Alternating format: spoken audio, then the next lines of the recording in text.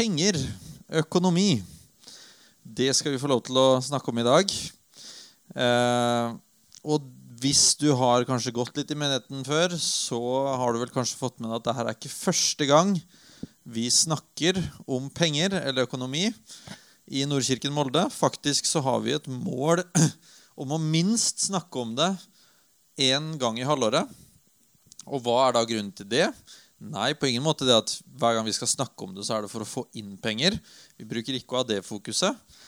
Grunnen til at vi snakker om penger forholdsvis ofte, er rett og slett fordi Bibelen snakker om penger forholdsvis ofte. Faktisk veldig ofte. Altså vi ser at i lignelsene så nevnes det i annethvert ord.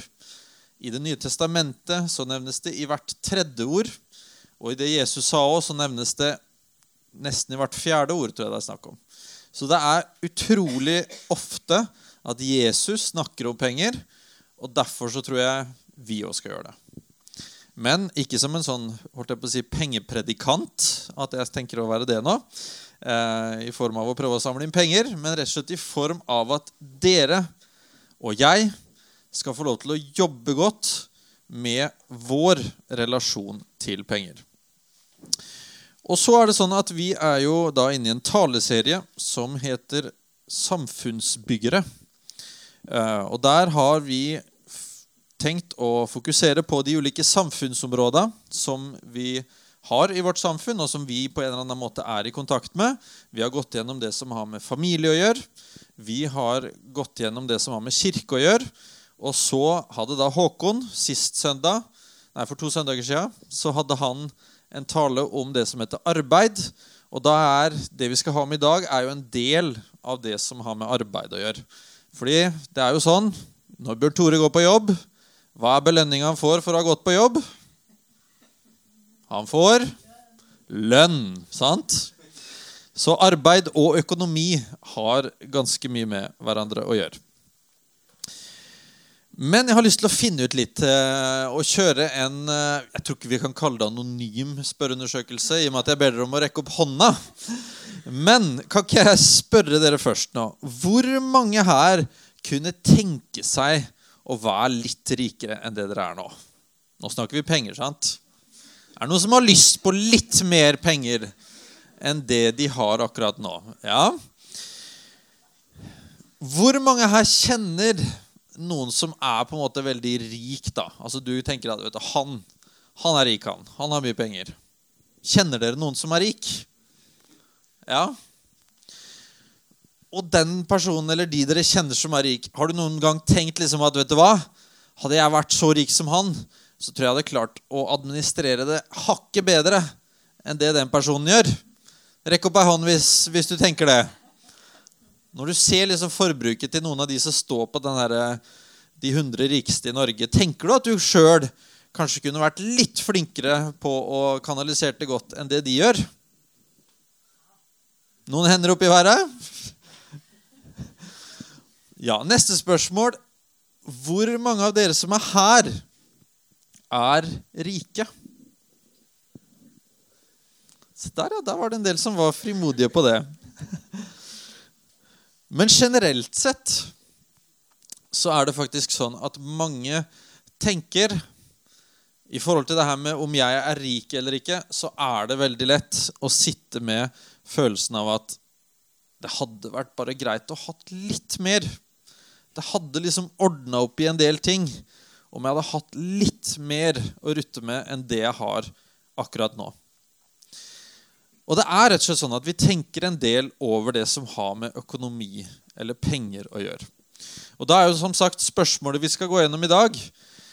Er det sånn at former jeg økonomien som jeg har i mitt liv, eller er det den som får lov til å forme meg?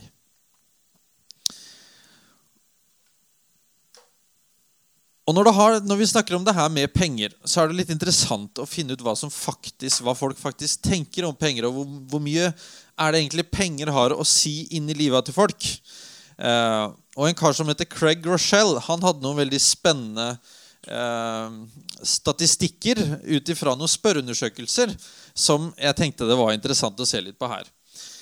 Og han spurte for det første, hva hadde folk gjort for å bli 40 millioner rikere? Og så fikk du opp masse forskjellige alternativ. Og liksom, ja, hadde du turt å gjøre det her, hadde du gjort det her. Og for hver ting du gjorde, så fikk du da 40 millioner inn på konto, sant? Og da, et av de tingene de ble spurt om, høre på country resten av livet, altså konstant som en sånn tinnitus. Høre countrymusikk. Hvor mange tror dere gjør det for 40 millioner? Det 54% som hadde valgt å gjøre det. Og så ta ut alle tennene i munnen. Noen sitter her og rister på huet. De som kanskje hadde gjort det, tør kanskje ikke å si ja. Det 42% som hadde tatt ut alle tennene i munnen. Og snakket litt for det her, men det hadde vært 40 millioner i hvert fall. Og så skal vi se på tillate at en person i verden dør, altså ikke nødvendigvis en nær slektning, men det litt sånn, ja, hvis du hadde på en måte sagt, ja, det greit at noen dør, så får du 40 millioner. Du trenger ikke å skyte den selv, det bare at du godtar at noen dør. 50% syns det greit så lenge du får 40 millioner for det. Og så leve helt alene de neste 20 årene. Altså ingen kontakt med andre mennesker i løpet av de neste 20 årene. Kanskje type sitte på en glatse eller helt alene isolert. Vi kan kanskje høre hva dere tipper. 15%. 24% villig til å sitte helt alene i 20 år for å få seg 40 millioner inn på konto. Og det her tror jeg gir oss et lite bilde av hvor mye makt og hvor mye penger kan ha å si for oss mennesker. Altså hvor mye kontroll det kan få lov til å ta over livet våre. Og en annen ting som folk ble spurt om, det var utifra hvor mye du tjener nå. Hvor mye tenker du at du vil tjene, eller måtte tjent for å tenke liksom at ja, nå har jeg blitt rik. Og da var det sånn at folk skulle først oppgi hvor mye de tjente, og så da hvor mye de hadde trengt for å liksom kjenne at nå har jeg blitt rik. Og da, de som tjente $30,000, det blir vel noe sånt som nesten 300 000 kroner eller noe sånt. Sånn som det kursen her i dag. Hvor mye hadde de tenkt at det må jeg ha?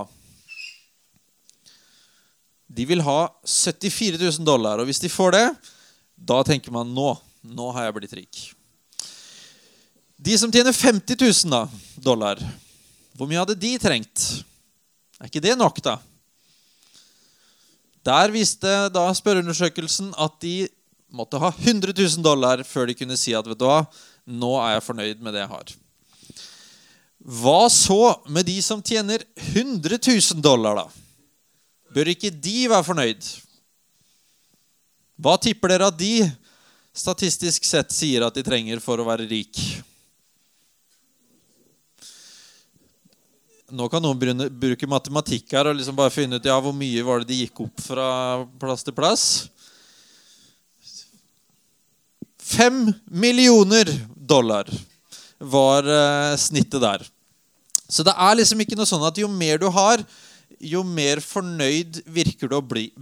Tvert imot så virker det som at jo mer du har, kanskje jo større utfordringer, eller jo mer føler du at du egentlig burde hatt. Uansett så det sånn at det veldig mange mennesker, og meg selv inkludert, som kunne tenkt at vet du hva, det hadde faktisk gjort livet litt enklere om jeg hadde litt mer. I hvert fall kunne fått ned det lånet litt rann, eller kjent at vi hadde litt mer muligheter til å gjøre forskjellige ting, og ikke være så bundet opp som det man kanskje Og sånn det blitt i vårt samfunn. Vi lever i et samfunn hvor det et veldig jag, eller veldig pushing på at du trenger mer av både penger og materialisme.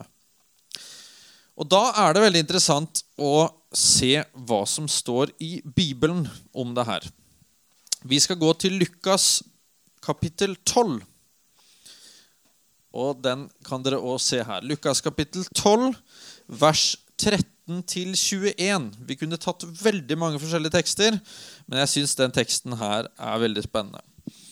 Der står det: En i mengden sa til ham: Mester, si til min bror at han skal skifte arven med meg. Men Jesus svarte: Venn, hvem har satt meg til å dømme eller skifte mellom dere? Og han sa til dem: Ta dere i vare for all slags grådighet, for det er ikke det en eier som gir liv, selv om en har overflod. Så fortalte han dem en lignelse. Det var en rik mann som hadde fått god avling av jorden. Og han tenkte med seg selv: Hva skal jeg gjøre? Jeg har ikke plass til avlingen min. Jo, dette vil jeg gjøre. Jeg river ned låven og bygger den større, og der samler jeg kornet og alt jeg ellers eier. Så skal jeg si til meg selv: Nå har du mye godt liggende, nok for mange år. Slå deg til ro, min sjel, spis, drikk og vær glad. Men Gud sa til ham: Uforstandige menneske, i natt kreves din sjel tilbake. Hvem skal så ha det du har samlet? Slik går det med den som samler skatter til seg selv og ikke er rik i Gud. I starten av den teksten her så kan dere jo legge merke til at det er noen som ganske konkret vil ha Jesus til å komme inn og si akkurat hva de skal gjøre i forhold til det her med at penger skulle fordeles mellom folk. Og da er det jo interessant å si at Jesus sier: ja, men jeg skal ikke komme inn og dømme hvordan dere skal fordele det mellom dere. Og det er på en side det Jesus sier, men så gir han samtidig, i forlengelsen av å ha sagt det, så er han jo veldig tydelig på å si: vær forsiktig, pass deg, tenk virkelig over hva du skal bruke pengene dine på, og pass deg for å ende opp i grådighet og i å ha så mye materielle goder at du egentlig drukner i alt det du har fått. Og der Jesus er kjempetydelig på det og sier: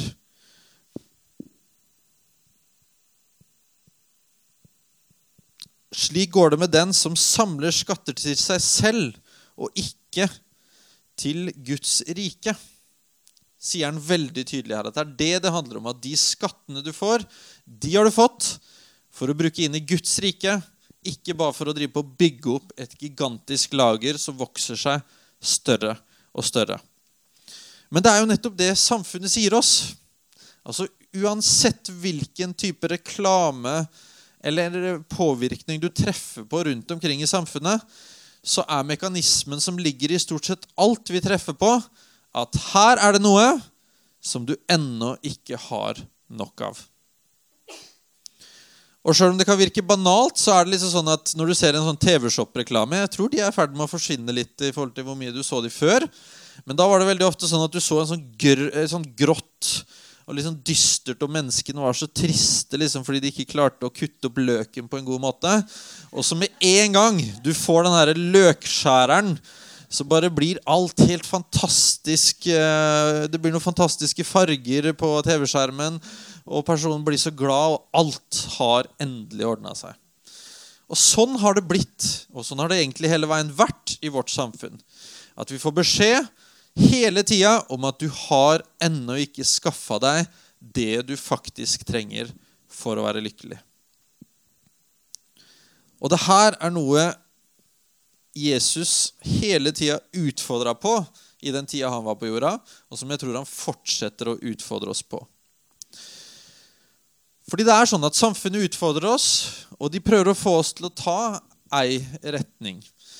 Og det er jo sånn, i hvert fall i min oppvekst, så har det vært veldig ofte sånn at oi, ja, men hva skal du utdanne deg som? Og så er det jo på en måte, samfunnet vårt sier at vi bør utdanne oss og få en utrustning. Og når du da er inne på utdanning, så er det sånn, ja, hvordan er du i ferd med å få deg jobb snart? Hva blir det slags jobb? Og så blir det ofte veldig koblet på at ja, jobben, ja, men du må jo få en lønn, og det er vel en jobb som gir deg god lønn. Og når du begynner å få lønn, så det ja, så bra. Da har du noe endelig mulighet til å kjøpe deg leilighet eller hus, eller endelig få kjøpt bilen du trengte, og så videre, materielle goder, sant? Og så etter hvert så kommer jo det her spørsmålet inn med, ja, men hvor mye pensjonspoeng har du klart å få nå da? Du må huske at du må virkelig klare å komme deg opp på et visst nivå, sånn at du kan leve greit som pensjonist. Og så det sånn at samfunnet hele veien sitter og sier til deg, vet du hva? Du har ennå ikke fått på plass det du trenger i forhold til det som har med penger eller økonomi å gjøre. Jeg har lyst til å fokusere på 2 nyheter i forhold til det med rikdom eller penger som gjelder oss som her. En nyhet som egentlig ganske god, og en nyhet som litt dårlig. Hvilken har du lyst til å høre først? Vi begynner ofte med det gode, gjør vi ikke det? Skal vi se. 2 nyheter, en god og en som dårlig. For det første, den gode nyheten, du rik. Ja, men hvordan kan jeg si det? Jeg vet jo ikke helt 100% hvem det som sitter her, og hvor mye det dere har inn på konto og så videre. Jeg kan uansett si, du rik. Både fordi rikdom handler om så utrolig mye mer enn bare penger og økonomi, men selv om vi bare ser på det økonomiske aspektet av det, så alle vi som sitter her rike. Selv om du kanskje ikke rekte opp hånda i stad på at du rik, så jo, du det.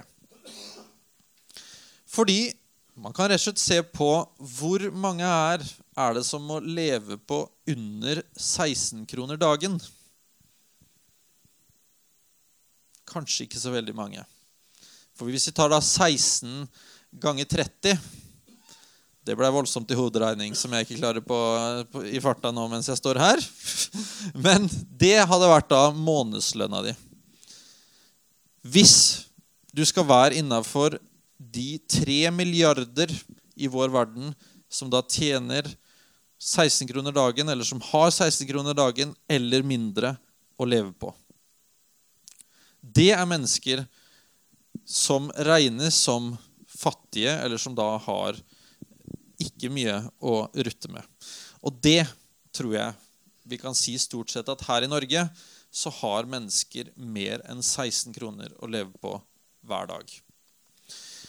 Men jeg vet samtidig at det kan høres litt sånn provoserende ut å si at nei, vi har ikke fattige mennesker i Norge. Jo, det har vi. Altså vi har mennesker som når du sammenligner de med andre mennesker, så vil det være noen som da det vel noe med at hvis du tjener 60% av det som liksom normallønna, da regnes det da som relativ fattigdom her i Norge.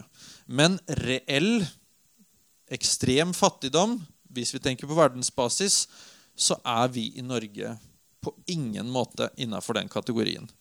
Vi har vanvittig mye penger i forhold til andre mennesker, og vi har det vi trenger av livsviktige ressurser. Altså vi har, så vi i hvert fall klarer å få i oss litt mat, og på en eller annen måte kunne bo innendørs. Så derfor så kan vi si det at du rik. Det faktisk en god nyhet. Men vi må ta med oss den litt dårlige nyheten. Og det du rik. Fordi utifra det vi har lest her om den rike bonden, så det sånn at rikdom også kan være en negativ greie. Når vi ikke klarer å ha en god og sunn relasjon til den økonomien eller til de pengene som vi har fått.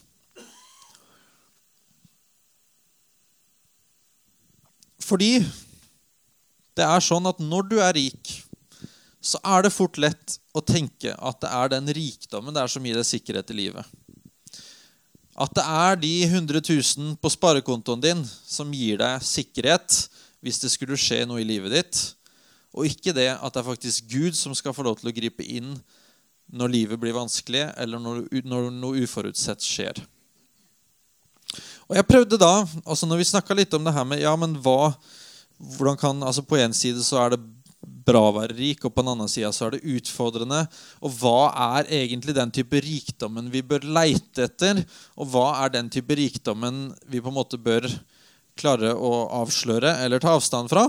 Og så prøvde jeg å sette opp en liten liste om det her med forholdet til penger, for å se litt på hvordan kan vi ha et forhold til penger som formet av Gud, og samtidig være obs på et forhold til penger som formet av samfunnet.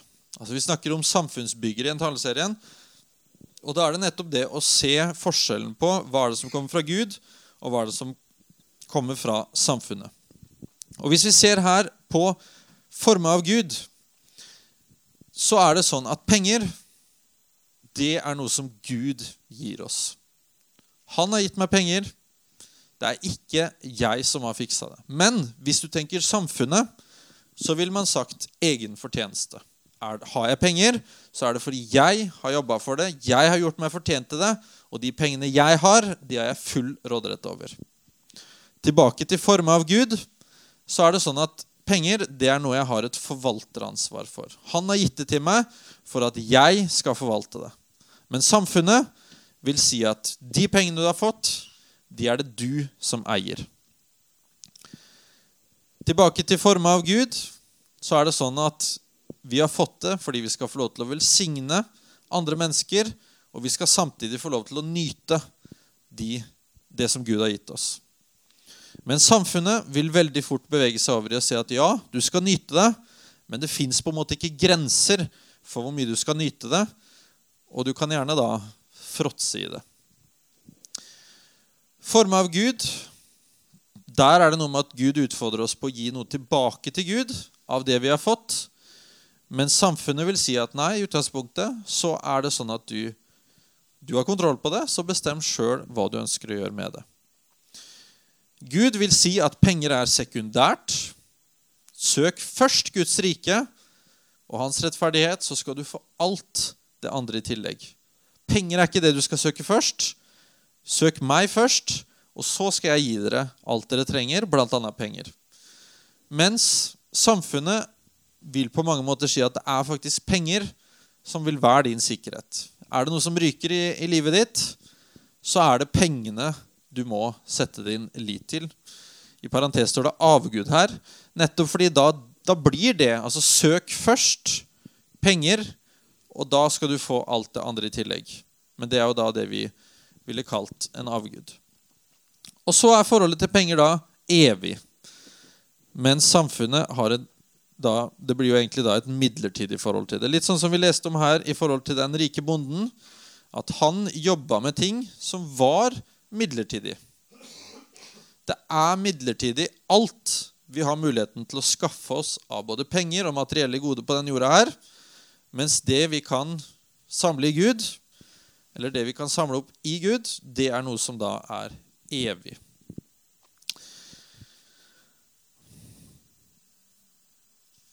Fordi det rett og slett en løgn, det her med at det mer penger som gjør at du kommer til å få et bedre liv. Hvis jeg har utfordringer med ungene mine, det penger som sørger for at de blir mer lydige? Eller hvis ekteskapet skranter, det penger som skal få lov til å fikse opp i det?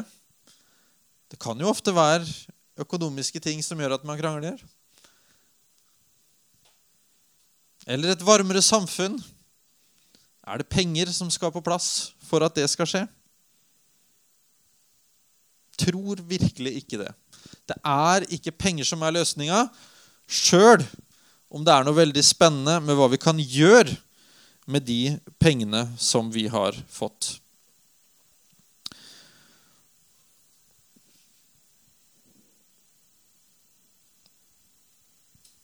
Så hadde jeg lyst til at vi skulle bevege oss litt over i noen utfordringer i forhold til det her med penger, og virkelig begynne å tenke gjennom hva ønsker jeg å gjøre med min økonomi, der jeg med min relasjon til penger, med rent praktisk med hva jeg ønsker å gjøre rundt det. Og da har jeg 3 punkt som jeg tror det kan være greit å sette seg ned og tenke skikkelig over hva ønsker jeg å gjøre i forhold til det her. Og det første punktet, det er gi. Og så ser du her at det står 10% av det du eier. Og hvorfor i all verden skal vi begynne med det? Og jeg sier det ikke fordi jeg skal over på en sånn Nordkirken Molde, trenger penger, begynn å gi 10% dit. Det er ikke det det her handler om. Faktisk så vil jeg si at det prinsippet som jeg tar opp her nå, det er ikke engang et prinsipp jeg kun ville brukt i en kristen setting. Og jeg gjør ikke det. Når jeg møter på mennesker, om det er ungdommer eller muslimer eller folk rundt omkring i samfunnet, så kan jeg med like stor frimodighet utfordre på at hvis du ønsker et godt forhold, et sunt forhold til penger og til økonomi, så skal du gi fra deg noe av det du har fått. Og da er Bibelen tydelig på at 10% eller tiende er et veldig spennende prinsipp. Ikke et lovisk prinsipp som sier at hvis du ikke gir 10%, så er du en stor synder eller et eller annet sånt, men rett og slett at 10%, det er et veldig godt prinsipp for å få et godt og naturlig forhold til penger. Og hvorfor sier jeg da at ja, men ikke-kristne, hvorfor i all verden, hvordan kan vi utfordre de på det? Jo, rett og slett fordi det er Gud som har skapt alle mennesker, og hvis han sier at vi har godt av å ikke sitte og gnure på de pengene vi har fått, men at han sier at det er sunt for oss å hele veien gi tilbake, så tror jeg alle mennesker har godt av det. Så jeg hadde for eksempel et økonomikurs en gang for innvandrere, og da var det jo stort sett mange muslimer som var der. Og det er like lett å si til de, gi 10%, fordi du har godt av å bli utfordret på det. Og til og med i den norske stat, så ser man jo verdien av å ha et samfunn der vi blir litt flinkere på å gi av det vi har fått. Skattefradrag, det vil nok være sånn at hvis vi ser bakover, så har det ganske mye relasjon til at vi har en kristen, et verdigrunnlag her i Norge. Men det er rett og slett fordi et samfunn ser da at det at mennesker gir fra seg av det de har fått, det har en positiv effekt både for hver enkelt person og for det samfunnet vi er en del av. Og når vi da snakker om det med å gi, så kan det da egentlig både være snakk om penger, men ikke minst tror jeg også at det her kan være snakk om tid, sant? Altså om andre ting som handler om å gi av all den gode rikdommen som vi har fått. Så første utfordring, det er å tenke gjennom det her med å gi. Nummer 2, det er rett og slett lev. Her er det ikke sånn at jeg står og sier, nå må dere kvitte dere med alt av penger. Det står for så vidt et par plasser i Bibelen at selv alt du eier og gi til det fattige, og av og til så er det en utfordring som er riktig til personen som kjenner på at det skal jeg gjøre. Men det er faktisk sånn at Gud sier, lev med det som jeg har gitt dere. I Forkynnerne 5, 18-19 står det noe veldig bra. Når Gud gir et menneske rikdom og skatter, og setter ham i stand til å nyte godt av det, og ta det som blir ham til del, og glede seg i sitt strev, så er det en Guds gave. For da vil han ikke tenke så meget på sine levedager, fordi Gud svarer ham med å gi ham glede i hjertet. Guds lover har vi ikke fått for å ha et kjipt og kjedelig og rent spartansk liv. Guds lover har vi fått fordi de gir oss masse glede inn i hverdagen. Og når vi får penger, eller når vi har muligheten til å ha en økonomi, så vil virkelig Gud at vi skal nyte det han har gitt oss. Det er ikke sånn at han tenker at nå skal jeg bare få lov til å gå forbi 10 forskjellige butikker og liksom si nei, jeg vil ikke kjøpe det, og jeg vil ikke kjøpe det, og jeg vil ikke kjøpe det, jeg vil ikke ha noen ting. Nei, jeg tror Gud både har lagt ned i oss noen gleder, noen ting som vi synes det er gøy å holde på med, og så tror jeg vi faktisk skal få lov til å både investere i de tingene og til å bruke tid på de tingene.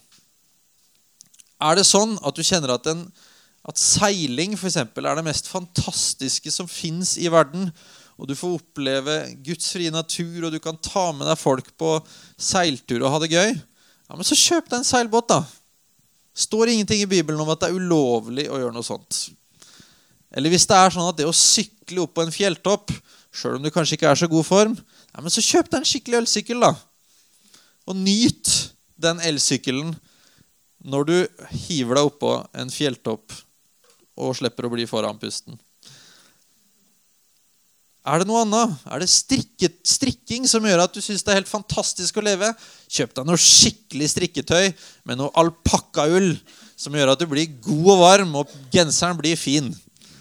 Altså med andre ord, gled deg og nyt det her livet. Du glad i mat? Kjøp deg noe skikkelig mat. Det lov å kjøpe seg en entrecôte en gang iblant, og virkelig nyte god mat. Gud vil at vi skal nyte livet.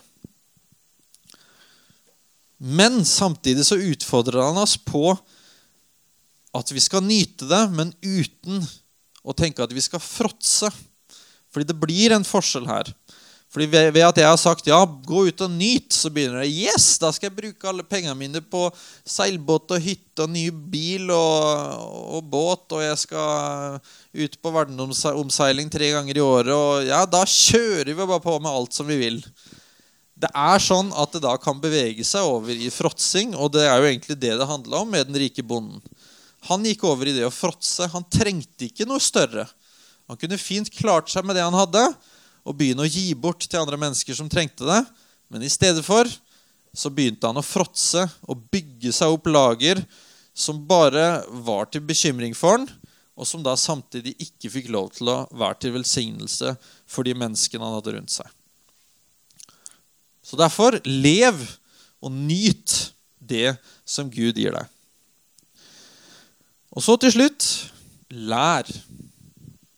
Lær litt mer om det her med penger og økonomi. For det første, lær av Gud. Gud sier oss veldig mye spennende og utfordrende om det som har med penger å gjøre. Jeg nevnte jo i stad hvor ofte det står om penger og økonomi i Bibelen, så rett og slett ved å sette seg ned og bruke tid på hva Guds ord sier, så kan vi lære kjempemye om hva penger for noe. Samtidig så kan vi også lære av andre mennesker. Jeg har lært masse av mennesker som har brukt tid med Gud, som har levd et liv, og som har hjulpet meg på en god måte til å få et bedre forhold til det som har med penger å gjøre. For eksempel, når jeg var yngre, så hadde jeg et litt sånn forhold til penger at jeg syntes det var vanskelig å gi det fra meg. Og så møtte jeg på Katti, som nå min kone, og når vi ble sammen, og vi begynte å snakke om det her med å klare å gi fra seg penger, så var hun veldig tydelig på at nei, det mest naturlige i mitt liv, det å gi tienden. Så hvis du tenker at vi skal gifte oss, så det bare å ta med deg at det har jeg hatt som en fantastisk velsignelse i mitt liv, og det har jeg lyst til å ha med meg videre. Og jeg har rett og slett av Katti, jeg visste jo at det sto i Bibelen og alt det der, men det på en måte gjennom det Katti har lært meg, så har jeg fått lov til å se den store velsignelsen det og ikke bare gi en 10-kroning i ny og ned, men å faktisk ha et avklart forhold til hva jeg ønsker å være med og gi. Så det veldig mye vi kan lære av andre mennesker. Og når vi går sammen med andre mennesker, så blir det ikke heller sånn at vi bare hører, oi, ja, jeg skulle sikkert ha gitt 10%, men jeg klarer det ikke, eller jeg på en helt annen plass. Jo, men når vi gjør ting sammen med andre mennesker, når vi faktisk tør å begynne å snakke om penger, snakke om økonomi, så går det faktisk an å ta skritt for skritt, og faktisk hjelpe hverandre i det her, i stedet for å bare kjenne på en skyldfølelse over at vi ikke der andre mennesker eller at vi tenker at alle har kontroll over det her, mens vi ikke har det, og så videre. Koble seg på andre mennesker, sitte og prate om de smågruppa, ta en prat etter at man har hørt en tale om det, tørre å ringe noen hvis man kjenner at vet du hva, jeg har litt lite kontroll på hvordan dette lånet fungerer og hvordan jeg skal gjøre det her, eller jeg synes det ofte litt for lite igjen på slutten av måneden.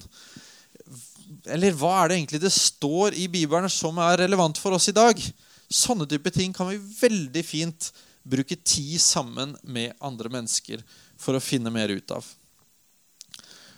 Og så må vi samtidig lære i forhold til det her med å hjelpe både hverandre og hjelpe andre mennesker. Fordi det ikke noe automatikk i at fordi vi har penger, fordi vi har en økonomi, så synes vi det lett å sitte og si ja, men hvordan kan jeg få gitt det jeg har? Eller hvor burde jeg gi det? Eller hvem burde jeg gi det til? Og da det helt fantastisk å tenke at det går faktisk an å ikke bare sitte for seg selv og tenke de tingene der, men at det går an å gjøre det i fellesskap. Enten i form av å tenke at man gjør det sammen som menighet, eller at man også med og bidrar inn i organisasjoner eller andre ting der det forvaltes på en sunn og god måte. Så de 3 tingene her, gi, lev og lær. Da tror jeg vi får en veldig spennende relasjon til det samfunnet vi en del av. Hvis penger og økonomi ikke bare noe som samfunnet skal si oss hva vi skal gjøre noe med, men at penger og økonomi skal få lov til å ha Guds prinsipp for hvordan vi både skal få lov til å gi av det, lære hvordan vi lever med det, og samtidig få lov til å se hvordan vi kan nyte det og ha stor glede av det som Gud har gitt oss. Helt til slutt så har jeg lyst til å utfordre dere på om dere gira på å si noe. Fordi nå har jeg gitt litt input, jeg har snakket litt om det her, sagt litt både om Bibel og om erfaring og så videre. Spørsmålet jo da, hva ønsker du å gjøre i forhold til de pengene og den økonomien som du har? Og der skal jeg på ingen måte gå inn og si at ja, nå må du gjøre akkurat sånn og sånn og sånn.